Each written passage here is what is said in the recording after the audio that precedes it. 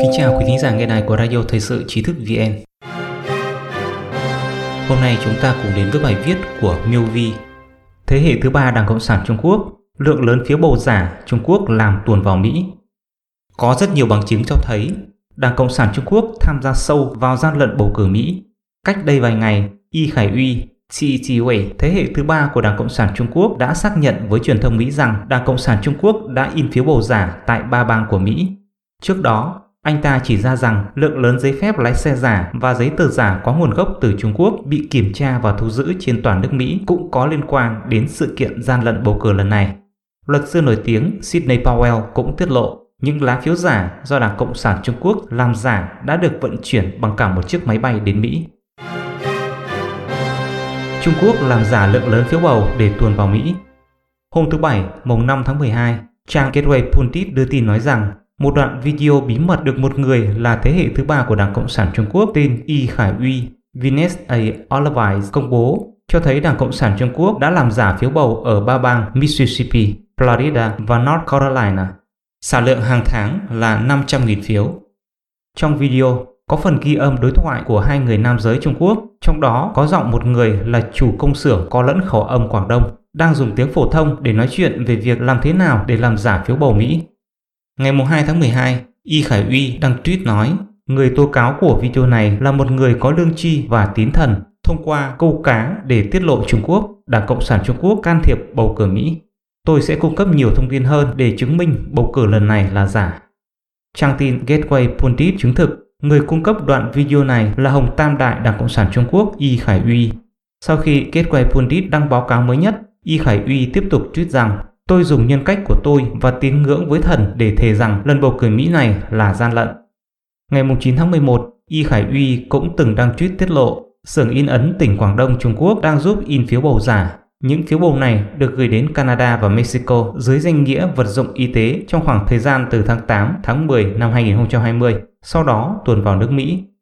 Trước đó, Y Khải Uy còn tiết lộ, năm 2020, những giấy phép lái xe giả và giấy tờ chứng nhận giả đến từ Trung Quốc được Mỹ kiểm tra thu giữ trên toàn quốc đều có liên quan đến sự kiện phiếu bầu giả lần này.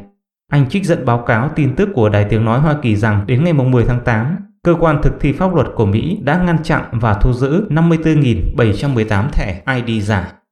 Y Khải Uy nói, do mỗi một lá phiếu trống đều cần phải khớp với một ID cá nhân thì mới có thể tiến hành bỏ phiếu. Hiện nay có việc làm giả phiếu bầu, lại có lượng lớn thẻ ID giả. Khách hàng đằng sau rõ ràng chính là vì để thuận tiện cho việc sửa đổi phiếu bầu ở địa phương lần 2, từ đó can thiệp vào bầu cử Mỹ. Thông tin công khai cho thấy Y Khải Uy là hậu duệ của hoàng tộc Mãn Thanh.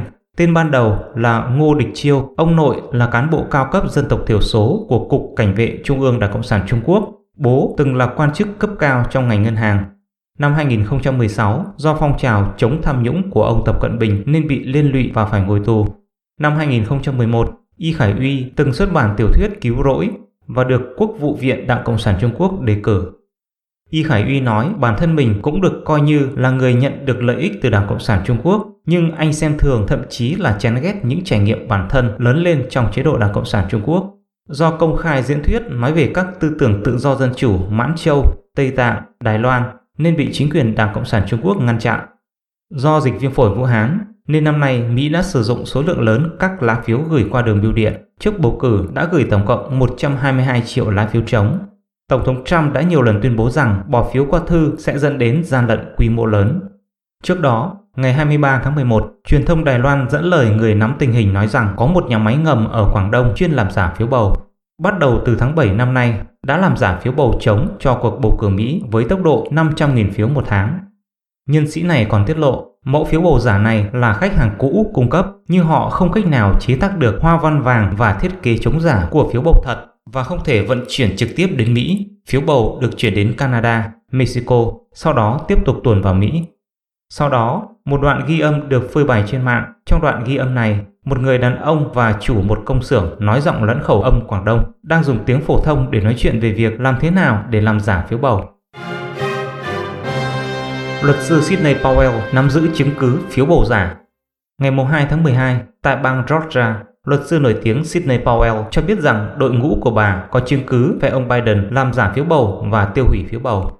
Ngày 4 tháng 12, bà Powell nói trong chương trình phỏng vấn đặc biệt của đài truyền hình Tân Đường Nhân NTD TV rằng phiếu bầu giả được chế tạo tại Trung Quốc và còn liên tiếp được vận chuyển đến Mỹ. Bà nói, chúng tôi nghe được từ một video rằng có người đặt mua phiếu bầu từ Trung Quốc. Chúng tôi có chứng cứ cho thấy cả một máy bay chở phiếu bầu đi vào Mỹ. Chúng tôi có một nhân chứng nói phiếu bầu giả tiếp tục vận chuyển đến là vì họ dự tính đều sẽ sử dụng phiếu bầu giả trong bất cứ cuộc bầu cử nào, hoặc là họ cần phải sử dụng chúng trong quá trình kiểm đếm lại phiếu. Bà bổ sung thêm, đội ngũ của bà cũng có video vận chuyển phiếu bầu xuyên biên giới Mỹ-Mexico. Xuất hiện lượng lớn phiếu bầu không có thủy ấn. Trước đó, một số kênh truyền thông không thuộc dòng chính tại Mỹ đã báo cáo về một thông tin bùng nổ. Nội dung chính nói rằng một chuyên gia tình báo tên là Steve Pieczenik tiết lộ trong một chương trình truyền thông có tên InfoWars rằng cuộc bầu cử năm 2020 là một hành động câu cá phức tạp đã đẩy Đảng Dân Chủ vào tội danh gian lận bầu cử lớn nhất trong lịch sử. Cách nói của ông Steve Pieczenik là phiếu bầu được sử dụng trong cuộc bầu cử năm nay là do Bộ An ninh Nội địa in và mỗi một lá phiếu hợp pháp trên toàn nước Mỹ đều có thủy ấn mã hóa blockchain QFS.